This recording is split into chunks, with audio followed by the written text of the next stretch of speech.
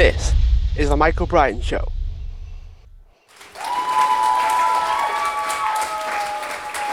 Hi everyone, welcome back to the show, and today I'm joined by Felix Shu, who is a crypto geek, early adopter, and NFT collector. So we're talking all things crypto and blockchain and NFTs. Felix, thank you so much for being a guest on the podcast. Thanks so much, Michael. It's my honor to be here, and I'm happy to share, more about crypto, NFTs, DeFi, what's going on in space, with everyone. So share a little bit about where you work in the blockchain space specifically, and as I mentioned that you were in fact an early adopter, so share a bit about how you got into the space as well. Sure. So I got into the space back in early 2018. I was working at a hedge fund in New York, and after that, I was working at a venture capital in Beijing, where is my hometown. So I was in finance for quite some time, about 4.5 years before I jumped into crypto. I jumped into blockchain technology back in early 2018. So with a couple of co-founders, we founded ARPA, which is a privacy preserving computation network. That what we do is called threshold BLS, cryptographic algorithms, and our applications are verifiable random number generator.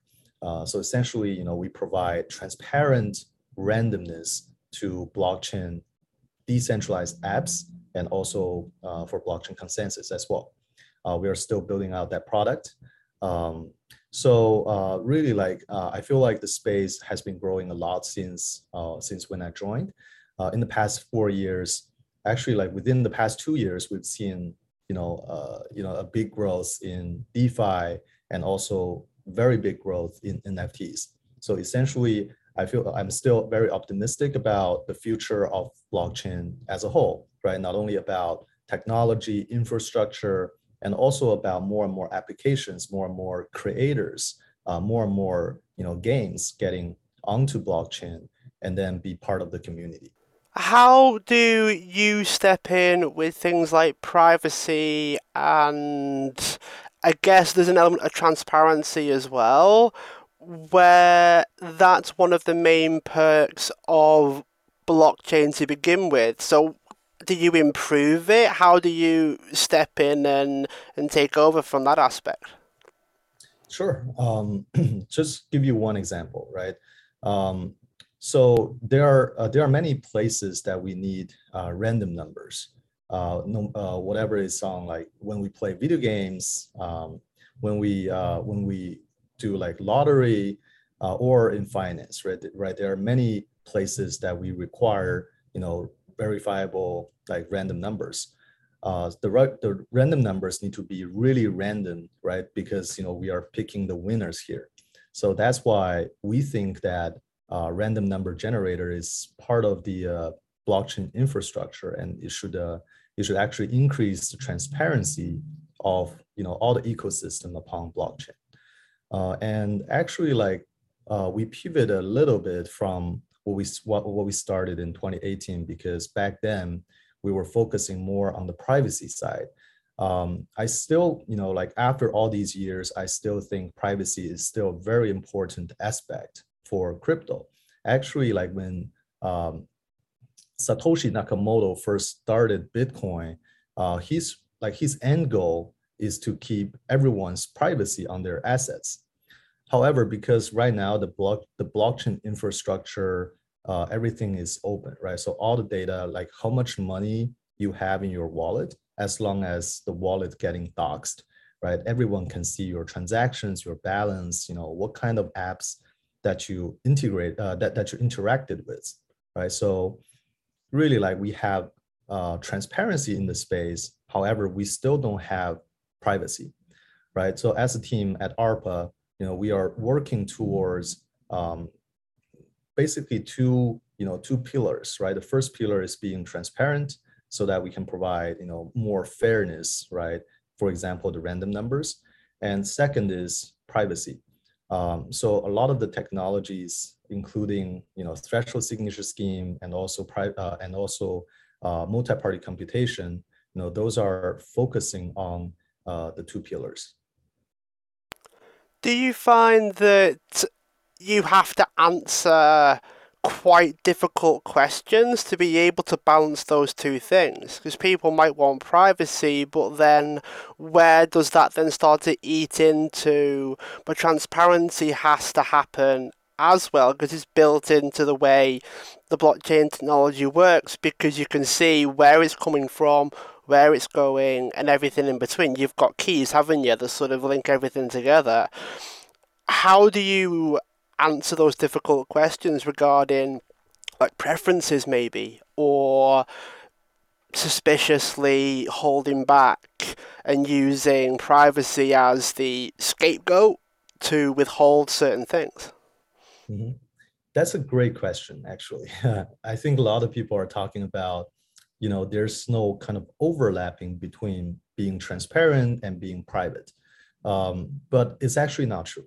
We can be both, right? So both privacy preserving and transparent, because as long as you can prove anything, right? So, for example, like the things that the cryptographic algorithms that we are working on is part of the verifiable computation spectrum, right? So essentially, the nodes that working together, their output is actually verifiable through the whole cryptographic computation process. However, like we do not need to show, what's really going on during the computation. So meaning that you can keep the privacy, but you can still have cryptographically proved transparency, right? So that's how we try to combine both. But it's a very hard problem to solve actually. Right now, like a lot of people like in our space, we are researching on zero knowledge proof, which is another way of verifiable computation. And also things like multi-party computation and things like threshold signature scheme, right? So there are many routes to privacy plus transparency. And I think, it's actually on the bleeding edge of where this industry is moving forward. That makes sense actually. Does it speak to an element of permission based? Like, let's say we get a delivery delivered to our house. If it's important, we would sign for it to verify that we are who we say that we are to allow the delivery to take place. Is it that kind of scheme where if it's sensitive information, the person requesting it has also a public element as well that gives the company or entity the ability to verify who would like to see the information? Is that like the kind of idea that we're trying to get towards? I would say so anything that happens on blockchain should be permissionless, right? So as long as the technology allows, right, you can actually do it. I think that is like the most attractive part about blockchain, right? So you don't have an entity to say that you can do it or not, as long as you apply the rules for smart contract or for blockchain, you can actually do anything you want. However, like for example, like say like if we want to have subscription based payment, right? So every month, for example, a creator has a lot of subscribers and each one of them are paying like monthly like $10. There's actually methods that we can do streaming, like stream payment, right? So every month, it's like subscribe on via like Apple Pay, right? So every month it will be automatically deducted from your balance.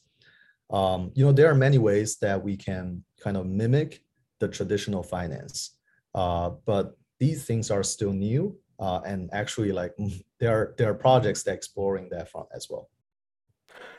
I find it fascinating how a lot of the things that we're talking about, some of it's a values based conversation, isn't it? Because there are some things that we may want to keep to ourselves, but the very nature of the technology means it actually has to be public to enter the space, like to have a public wallet kind of thing. There's certain information that you're going to have to make public just to have a wallet. It comes with certain responsibilities and certain certain things that some people may or may not be happy with. So is it going to be a barrier for entry that eventually everybody will have to accept a certain level of transparency, even if you're private, which I'm guessing speaks to a generational thing. Some people are more private than others because of how they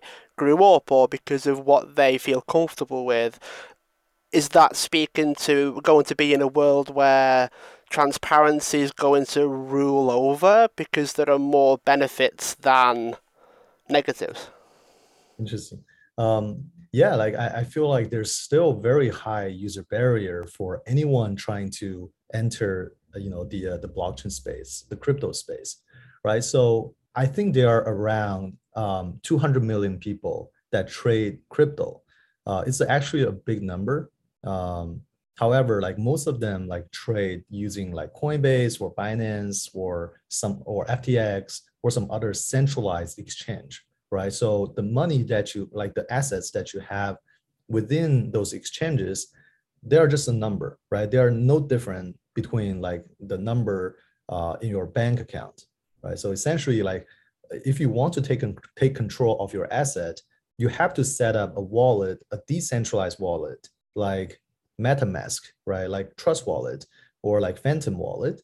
And then you need to write down the seed phrase or private key and safeguard it in some very safe place in a in your home or something, right? So that actually stemmed a lot of people from entering the space, right? From really taking control of their own assets. Um, yeah, so the user experience, user journey, there are many things that need to be improved, right? For example, how do we get rid of like writing down seed phrase like this part, right? Is it possible that we store the seed phrase on your device in the trusted the secure enclave on your chip? And then like what if we can just one click and then set up everything, and then like very easy to transfer money using the decentralized wallet without paying extra fees, right? For example, right now every transaction on Ethereum takes like at least like $10 to transfer. That's sometimes even worse than a wire transfer. So that's why like people say Ethereum is for the rich people, because like every transaction costs money and every interaction with smart contract costs maybe $30, $50. So it's actually a huge problem. And a lot of people are fighting on those problems to, for example, some scaling issues, some scaling solutions for Ethereum. We are talking about layer twos, zero knowledge proofs, and all these technologies to make Ethereum faster and cheaper. And we have other alternative blockchains like Solana, like Avalanche, right? Those blockchains have different architecture, and they are, they are written in different languages, and they're probably a little more centralized versus Ethereum, but they offer great user experience, less fees and faster transactions. So like at the end of the day, like people might opt into alternative blockchains, or they might opt into layer twos, or they can still stick with like Ethereum for the best security. And yeah, so at the end of the day, it's personal choice. But still, I feel like on the end user user experience part, there are just many, many things that we can improve. And also back to the question that do we need to sacrifice our privacy by using decentralized wallet, right? Each of us will have multiple addresses, and maybe some of these address through transactions, through interaction with smart contract, it get doxed, right? People will know which this account belongs to. So I feel like right now, like a big theme, like I mentioned before, is the privacy part, right? How do you use verifiable computation methods like multi-party computation or using like zero knowledge proof to actually protect privacy within the account, right? To hide the information that what's in the account, what kind of transactions, what kind of interactions this account did, right? So I feel like in the near future, maybe in the next 2 to 5 years, we can see comprehensive solution on on the privacy part. I get the impression as well that, let's say, the user experience becomes a lot more streamlined or more convenient, I guess, for people to do these things. Does that not then bring up a questionable integrity of the system if it feels like it's too easy, like contactless on credit cards and debit cards causing people to overspend because it's becoming too simple to spend? It's almost like, okay, we're gonna lose some of the infrastructure because it feels too simple and too straightforward to get involved that people start to question it as well. Okay, right. So first of all, I feel like right now using blockchain is still not as convenient as using PayPal or using Venmo or using, like other payment apps. However, right, so the most amazing part about crypto is really to have control on your own asset, right? So you don't need to worry about anytime like when if the bank freezes your assets, anytime when the bank can go under in extreme situations, or some other things happen, right? You just lose that whatever amount in the bank, right? So you have control over your own asset. I feel like that's maybe the first time in like digital history, right? So in the past, we can hold cash, we can hold gold, we can hold a lot of different other like precious metal, right, with us, right? However, now we are actually lack a portable method of owning your own assets, and crypto is like just in nature better than fiat on that part. However, like it's also kind of a lot of people criticizes about the illegal use case of crypto, right? So in the past, we had like Silk Road, the dark web marketplace. And even now, we still have, AML problems, right? We still have like cross border, like money transfer problems, a lot of different problems. But I feel like in the permissionless world, it should be like everything that allowed by the technology, it actually can be utilized using the technology. However, like we probably need better compliance and better systems to detect like, money laundering or some other like types of illegal activities on the outer part, right? So whenever there's a transaction that want to, for example, like come from fiat into crypto or from crypto into fiat, right? So that gateway, it actually can be better KYC, better compliance, and a lot of things that can be done. It's interesting when you brought up that cryptocurrency is almost becoming a rich person's game, and I say that as someone that watched a lot of people make millions overnight because they caught it at the right time, and now they've got, like a three with a lot of zeros after it, after they've invested in crypto and it's all taken off. And then NFTs come into the space, which make it more productized, if you will. Like you can actually invest in something, buy something, and own something with crypto. And it made me think the other day actually that it's becoming easier to get involved with cryptocurrency because they've broken the currencies down, if I'm right in saying that. Like you don't have to buy a full Bitcoin, let's say. You could buy a part of one and it reduces the entry point for some people. But then NFTs have a value that may go up or may go down depending on the value of the currency as well. So it's so strange to see how the industry's moving, and there are still some people that don't necessarily know that crypto exists or don't necessarily know that NFTs exist. By the time those people will find out, the NFTs will be all over the place and everything will be an NFT before some people know they even exist. It's like curse of knowledge for some people, they know too much. And then on the flip side of the coin, there are some people that have no idea what's happening, no idea what's going on, but it's almost too late for them to a certain degree because the industry's already taken off. Like it's shooting into the stars at the moment, while there are people that have no clue that it's actually happening. How do we balance that? Because I pictured a world many years ago now where it was decentralized, worldwide trading, everything was peer to peer as such, wallet to wallet, let's say. And it felt really good to have that much control and that much freedom at the same time.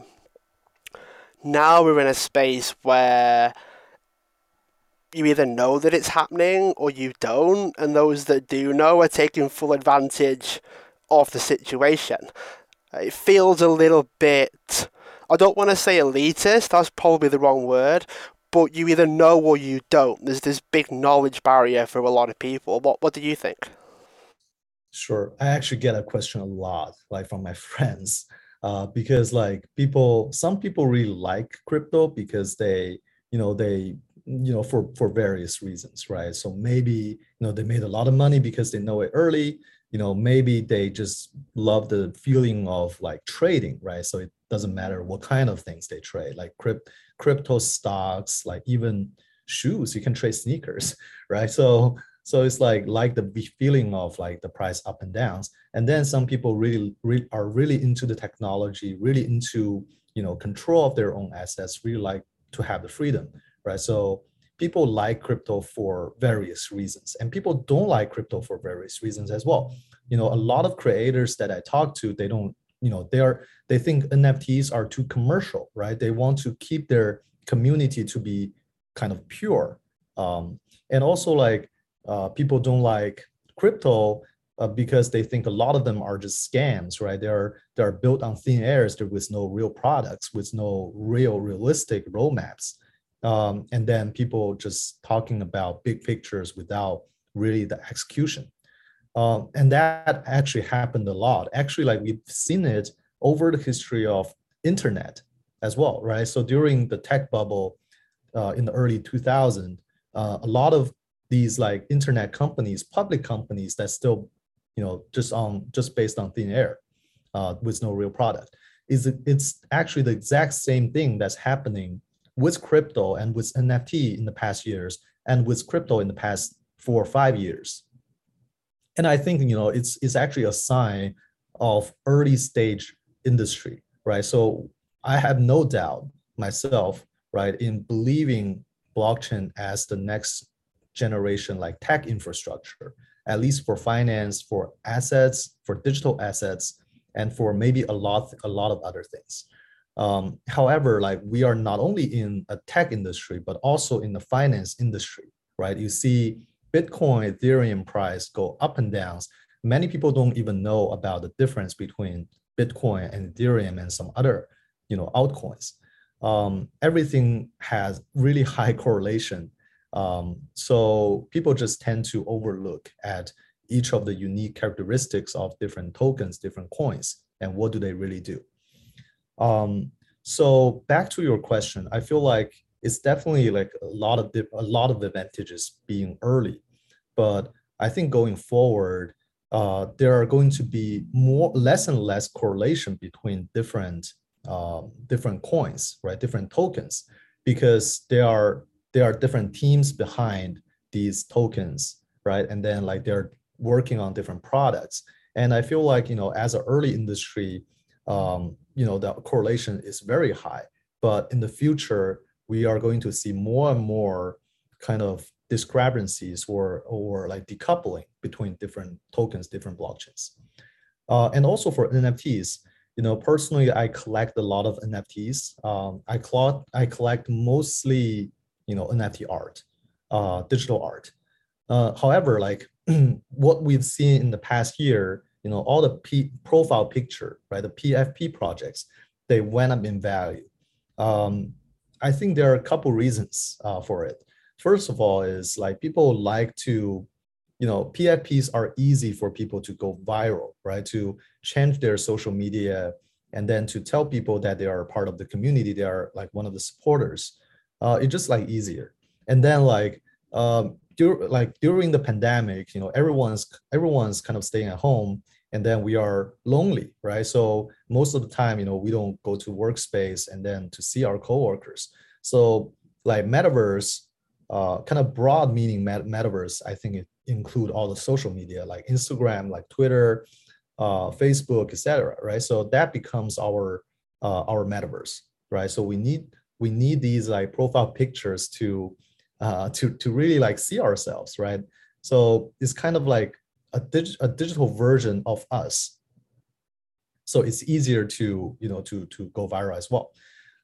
I just feel like a lot of these projects in the future, they are some of them like probably like only 1% or less than 1% of them will really like endure the bear market and the market cycles. Maybe most of them will just fade away, because it just we are in the early stage, and then like everything is kind of based on hype, especially in the NFT space. um, I think like for me personally, like when I collect, I tend to look at different things like community, like if there's strong community, if there's like even historical value, if there's artistic value, who are the people behind the artwork, right, behind the project, and then what do they trying to achieve, how well they can execute, right? So a lot of different things, but most people buy in NFTs buying NFTs just because of the hype. I think that is not healthy. Just out of curiosity, Felix, did you buy art before NFTs became digital art? I actually did not buy art before NFTs. NFT is kind of my starting place for collecting art. And then I would say almost everything that I bought um, are digital, right? So their original form is digital because I see that's how NFT can be valuable for these digital art, right? Before NFTs, digital art is just can have a lot of copies, right? So you see like in the art world, digital art has been maybe composing of like 5% or less than 10% of uh, annual revenue for the whole industry before. However, now with NFTs, you have limited editions, right? Whether you have one editions or 10 editions or 50 editions, you have a limited number, right? So that actually accrue the value of digital art. And also like think about it, like why Mona Lisa is valuable, because everyone knows about Mona Lisa, right?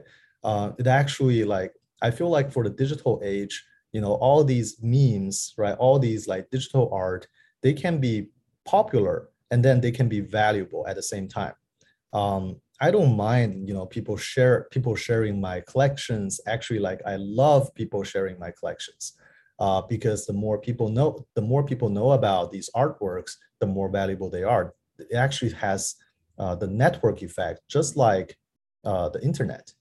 It seems like people need to be convinced, I guess, that digital art are not just GIFs and pictures and cartoons, that they do hold some value outside of the picture.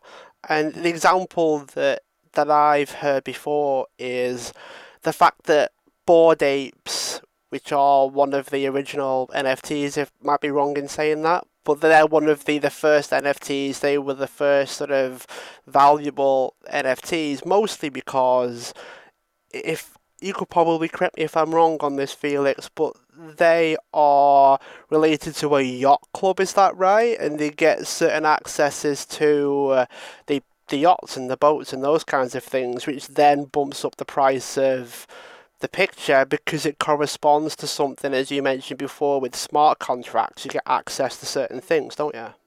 Well, I think you are half right there. To my knowledge, I don't think Board Ape has anything related into like a yacht club, right? Or nor they own like yachts for the members, right? But they are like in some ways a membership, right? So it's like if I hold a Bored Ape, it's kind of like I can see another Bored Ape on social media, and we instantly connect because like we are part of the community. And it's the same for CryptoPunk. It's the same for some other different series. Um, so it's more like a community. It's more like a membership. But I think the most of the time it doesn't mean anything physical, to be honest. But I do think Bored Ape community has very strong connections within each other, and they are always trying to expand, right, to increase the utility of Bored Apes, and even like buying the copyright of punks, CryptoPunks, and Meebit, and then return to the community. So I think that they are doing some really good things for the community as well. I think right now, like the team behind Bored Ape is called Yuga Labs, and they just raised a big round of $450 million at $4.5 billion valuation to build a metaverse that integrate different NFTs, right? So whatever you hold, NFTs, what kind of NFTs, right? So you can always use it within the metaverse that they're building. So it's kind of like a sandbox game where you can have game experiences with your NFTs, with your communities. It's kind of like they're trying to build a place that all these community can hang out. I think that's very interesting because at the end of the day, a profile picture can only go beyond being like a profile picture in a setting, right? In a social setting. So everyone can use them as really as their avatar and to social with other people. So is that where, with the metaverse that you mentioned there, is that where we'd have to somehow create a model of the NFT to allow it to be our avatar in this virtual world? Like, let's say you hold a Bored Ape as an example. That's, as far as I'm aware, that's still just a picture that gives you access to this membership in this club and that sort of thing. With metaverse and virtual reality, you can't just walk around with a picture. Mhm. It'd have to be a person or an avatar of some kind. Would the company that created NFTs have to then turn it into some kind of virtual model avatar of the NFT to be able to walk around as that NFT? I think so. Yes, I think so.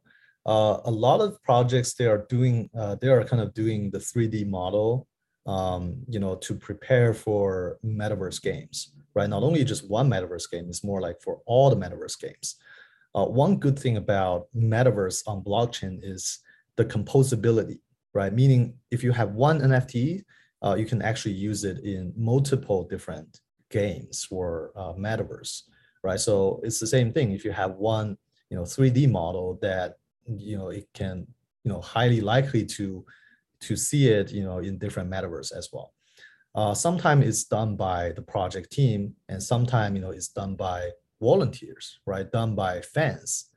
Um, yeah, so like I think the most amazing part about metaverse and NFTs are just being permissionless, right? Anyone can join these communities. Sometime, but then like sometimes I feel like these like profile pictures are kind of the gated community. It's sometimes good and but sometimes it's bad, right? It's not inclusive enough, right? For example, like Bored Ape is so expensive right now, so it definitely feels like it's kind of exclusive. So, what's stopping the scenario where 20 people that did really well in crypto they're not really playing with their own money because of how little they invested in to begin with? They buy all of the expensive NFTs, which then forces the price to escalate.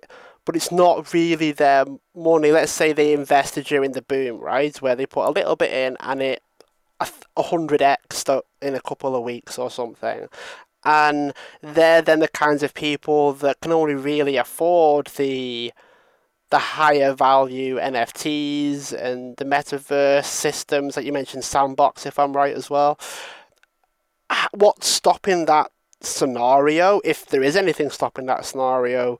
And does that not make it feel, as you mentioned, difficult to get involved because of how expensive everything is? But the only people that are actually doing it are the people that benefited from the previous boom of crypto. It's kind of like a pyramid where only the people that reach the top are the people that did well initially. Sure. I mean, like that, first of all, I think that happens to almost all industries, right? So if you are being early in the industry, you can enjoy the growth, right? But it's more so in crypto, right? In the NFT space, because over the past 2 years, everything was just like happening too fast, right? So people, like you said, some people put in like small amount of money and they got 100x, even though like this is this is a very low probability thing. You see more projects is just going to zero, right? So net, you have like the small lucky group, I guess. But still, like that's I think if there's one thing that I don't really like about crypto, about NFTs, is being like kind of like the majority of the wealth or the value is controlled by a small group of people. I think that's the same problem with our society as well, right? Within crypto space and outside of crypto space. So um, I feel like for crypto, this is kind of like one thing that's self selection in a way, right? So before we've seen Ethereum being the most popular, right? So at the beginning of 2020, it holds like 100% of all the DeFi value, right? So all the liquidity is logged on Ethereum smart contract. However, Ethereum becomes more and more expensive and sometimes it's slow, and people walk, right? People walk to different other blockchains that offers higher speed, cheaper transactions, and then now you see like Ethereum only accounts for 60% of all the liquidity locked in smart contract. So it's the same thing with like NFTs, right? So you have all these like crazily expensive NFTs like Bored Apes, like CryptoPunk, and now people just unable, right? They are unable to get into the community. So what? So they form new communities, and they try to criticize about these like old communities because they are too exclusive, right? So in a way that you have kind of like the rich people, the rich class, and then you have the middle class, right? And everyone's kind of like can build their own communities. So I feel like that's a way for self-selecting. If you are able to build a community that attracts the most people, even free to play, right? And then using some other methods to have like a bigger community. And I feel like over time you will win. All these like small, exclusive, expensive communities, at the end of the day, they are going to lack. There are going to be a lack of creativity because they have less people. And the same thing with blockchain, same thing with crypto, same thing with like technology space as well. So I am a big fan of really being permissionless, and then like just like letting everyone be able to play something. Um, and going forward, I think we can have more users, a healthier like ecosystem.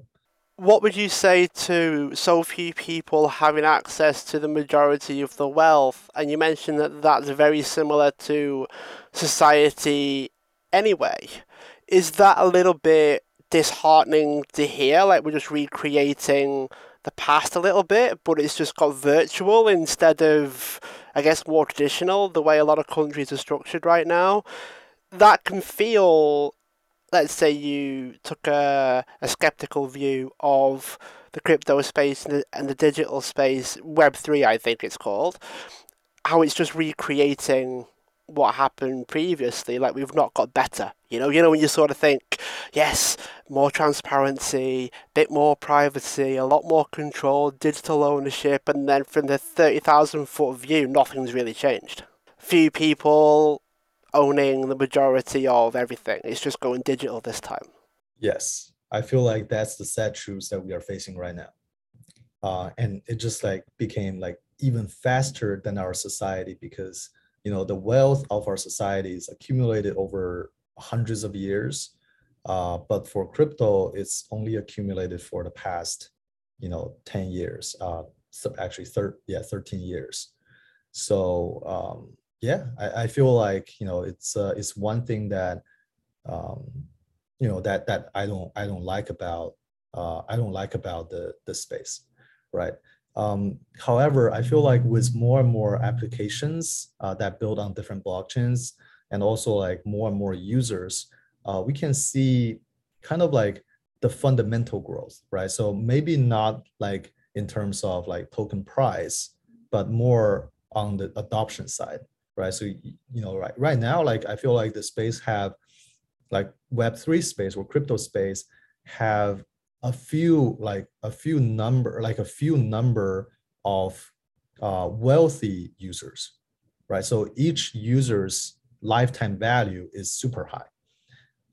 What I want to see in the space is really better products and better user journey, better user experience that can drive massive amount of smaller users or just like new users that first time into crypto or first time into the space, and then like they don't have to have a lot of money to be part of it.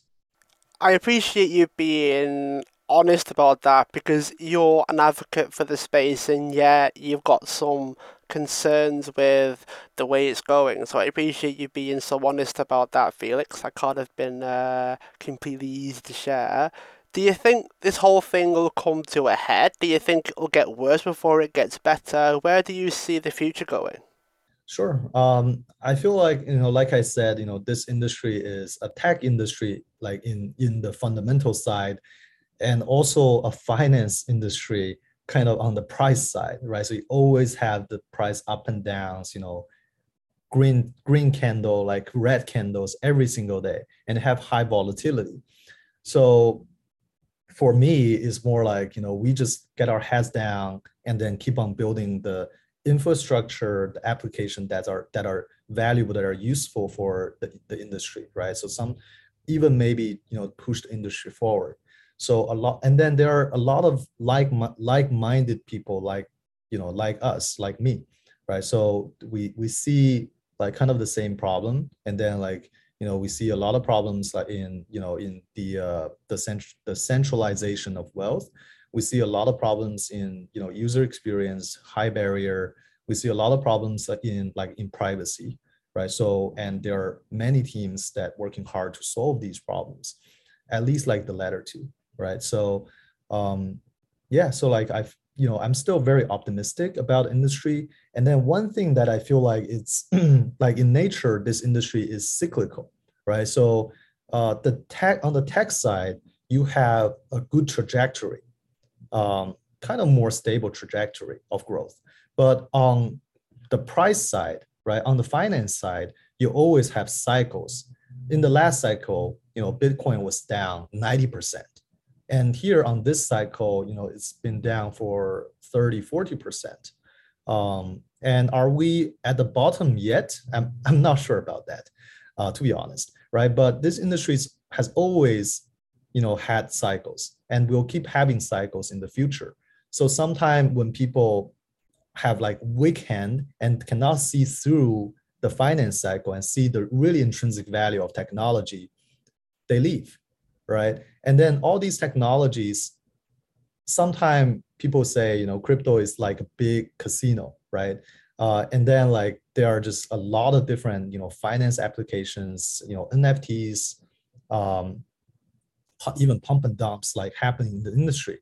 But we have to see, why, right? So why is this technology so powerful that can be used in like so many different cases, and with better, with some regulation, with more compliance, if this industry can achieve a lot more of its potential. So these are the things that like we should think about. I still think it's still an early doors, isn't it? It's still in the early stages.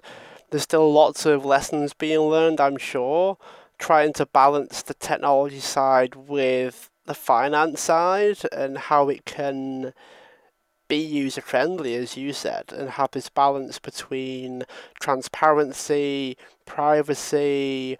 Do you think it's worth individuals having control over how much data they show in this fight for privacy? And then do you think for transparency there should be a minimum amount that everyone has to meet to allow for the transparency? How do you see the future of your work as well? Like, is there a golden era, if you will, for the stuff that you're up to? Sure. I think the holy grail is to combine both, right? Privacy plus transparency and using some kinds of cryptographic algorithms, doing the verifiable computation that you can prove something, but not by not showing something to others. I think that's a holy grail. I think that's also something that we are working towards. Like the application we are working on right now is a verifiable random number source, right? So it's more on the application side to provide more transparency on anything that require randomness. So true randomness. I think that's a baby step, but it's definitely something good that our industry should have. And also like back to the question of like being early, I do think our industry is still very early because like before 2020, we haven't seen any applications, right? So there are a lot of people trying out different applications, but until 2020, we had the first vertical, DeFi, right? DeFi is kind of mimicking the traditional finance, but with automated, unstoppable smart contract. So your money is not on hold with like it's not under custody of any institutions, but in a smart contract. And then all the logics are automatic. We've seen a lot of hacks on smart contract on DeFi protocols, but because we are still very early stage, we are lack of best practice. We are lack of like a lot of different auditing and libraries for these like best practice. Um, yeah, so that's the first vertical, and the second vertical is really NFTs, and it became very popular in 2020 last year, right? So I think in the like going forward, we'll have more and more applications, especially on the digital asset side, and then in terms of like digital data on data side, I feel like everyone should control their data, and also like everyone should have the privacy of their data, right? So it actually kind of rhyme with what I said about transparency plus privacy. Um, I think for data we might take a little longer time versus digital asset, uh, which is some sort in some ways like more valuable. But we should be getting there, with a lot of like talents, working on these different issues. Is part of the concern then that things like you spoke about there, everything from trying to mimic some traditional methods to give some people a bit more safety and control and a handle on the information sharing. Do you think it's a concern that that's not moving as quickly as the technology is because of, Moore's law and things like that, of the technology doubling every so often and getting quicker and all those things? Do you think that is becoming a concern now because that's moving quicker than the, I guess, more human element? Like the humans aren't moving as quick as the technology is. Sure, that's a great question. I believe for a decentralized system or a permissionless system on blockchain, every process should be, on chain or at least like automated by smart contracts.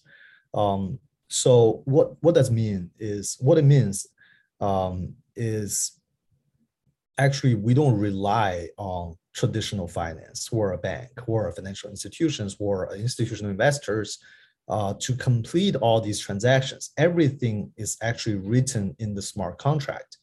For example, a bank, like what's the kind of mechanism for an on-chain bank, like Aave, like Compound? These banks, they pool user assets into a smart contract, and then there are also like the borrower and the lender, right? The two sides, and they can just interact with the smart contract and get a loan, get an over collateralized loan from the lender. And then the middleman, right? The like Aave and Compound, all these on-chain like blockchain banks, they only charge a small fraction of the fee versus the bank, right? The traditional financial institutions. So it actually gives a lot more uh, kind of it actually charge a lot less fees compared to the banks. So that's why people come to on-chain banks and use their decentralized applications. Um, there has been talks about security tokens (STO) for the past, if I remember correctly, for the past 5 years, but it had very slow progress because it has to deal with the government, right? The regulatory entities. So I feel like, for the technology, it kind of like just based on, for now, we are just based on crypto assets, which are in nature decentralized and permissionless. However, if we going forward, I think there's kind of slow merge between the crypto space, the Web3 space, and the traditional finance space. And that required more and more compliance, more and more KYC, and a lot of process that require human attention. And that takes maybe 5 years, maybe 10 years, maybe even longer, to achieve. So to shift gears a little bit, what are you up to outside of work and business and all those things? How do you keep yourself grounded and functioning? Because you deal with a lot of numbers, you deal with a lot of data on a daily basis. What do you do outside of that? Sure. Sure. I mean, like, I devote most of my time into the startup that I'm doing, and also to, after work, I like to browse NFTs, right? I like to browse like NFT art, digital art. And sometime, last year, actually, post pandemic, our whole team became remote. And then, like, I actually haven't met several people on my team since like we hired them like on a remote basis. And then like I spent some time like in Hainan, which is an island in China, and also in Puerto Rico and in some other places, all these nice places. So I can learn sailing, and I also learned kite surfing. So usually like my schedule by the beach is to work during the morning, early morning throughout, the lunch, and I go kite surfing or I go sailing for like 3 4 hours, and then coming back, have dinner, and then like keep on working in the night. So that has been my schedule for several months past year, and I really liked it. It actually, like, I feel like more energetic that way. Since the pandemic, have you found it easier to balance those things, or has it been more difficult? Because as someone that likes their leisure time as well, that's kind of what I like to prioritize on certain days. I found that I have a hard time when I don't have somewhere to go. I don't have a place to go where I do the thing that I want to do. If I do it all from home, because the convenience is to do it, there's also a convenience to not do it. Like there's no Mhm. massive commitment needed to do the thing. Have you had any experience with that? Of course, I feel like that's a huge kind of culture shock when people first switch to all remote working. And even so, when you have a team that collaborate across several different time zones, right? For us, right now, we are collaborating between three different time zones. U.S. East Coast, U.S. West Coast, and China. So it's definitely like we definitely had a lot of hard time meeting each other, collaborating, have meetings, schedule meetings, um, and I feel like remote working is something that I think inevitable down the road, because you have talents all over the world, and then the more talented they are, the less they're less willing to come to an office and to work. Yeah, so people, right? I think like the younger generation, like Gen Z, they care about their freedom, they care about their assets, they care about their privacy, and even so, they care about where they are physically. So, and they're all global citizens. I feel like we are going towards remote working is actually very beneficial for the whole society. Um, and for us, we have to select the best. We have to work with the best and the brightest, right? Who are driven by themselves, not driven by the boss. um, it is actually like a very hard process to get used to, and also like being selective on candidates. So we are very careful on who we work with, and then who do we add into the team. And I feel like that's one hard part of working remote. To round off the interview, Felix, again, thank you so much for coming on the show. Last question for you is if someone wanted to get started in crypto and NFT and they've heard the buzzword thousands of times and now they want to figure out how to get involved, they want to join the digital space, Web3, crypto, blockchain, all those things, how would you suggest the first 3 to 5 steps for them to take to join us in the future? Okay, great. So I think like the best social media for Web3 is still Twitter, right? So follow the right people on Twitter. Whether they are founders, or they are partners at some like renowned funds like A16Z, Paradigm, and then like read a couple pieces on what is Web3, what is DeFi, what is NFT, all these basics, and then get a wallet, MetaMask or Phantom wallet on Solana, or MetaMask on EVM chains, and get a little bit of crypto on Coinbase or Binance or some other exchanges. Withdraw it to your MetaMask, and then find a cheaper chain, right? You don't have to start on Ethereum. You can start on Solana. You can start on Avalanche, or some other EVM compatible blockchains, and try to use their DeFi, right? So usually they will give out some yield, maybe like 5% for your USDC stablecoins, right? That's better than the bank. Um, or just pick up like a very cheap NFTs. You don't need to buy anything that expensive, right? Buy a cheap NFTs, join their community, follow their Twitter, join their Discord, and then to see how it feels, to be part of the community. And I feel like the best way is to just do it, right?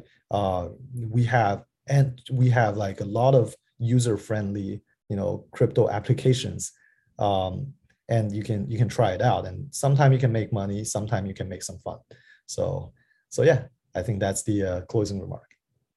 How can people find out more about you, Felix? Share your companies, all those things that you've got going on, and if people wanted to find out more, then where can they go?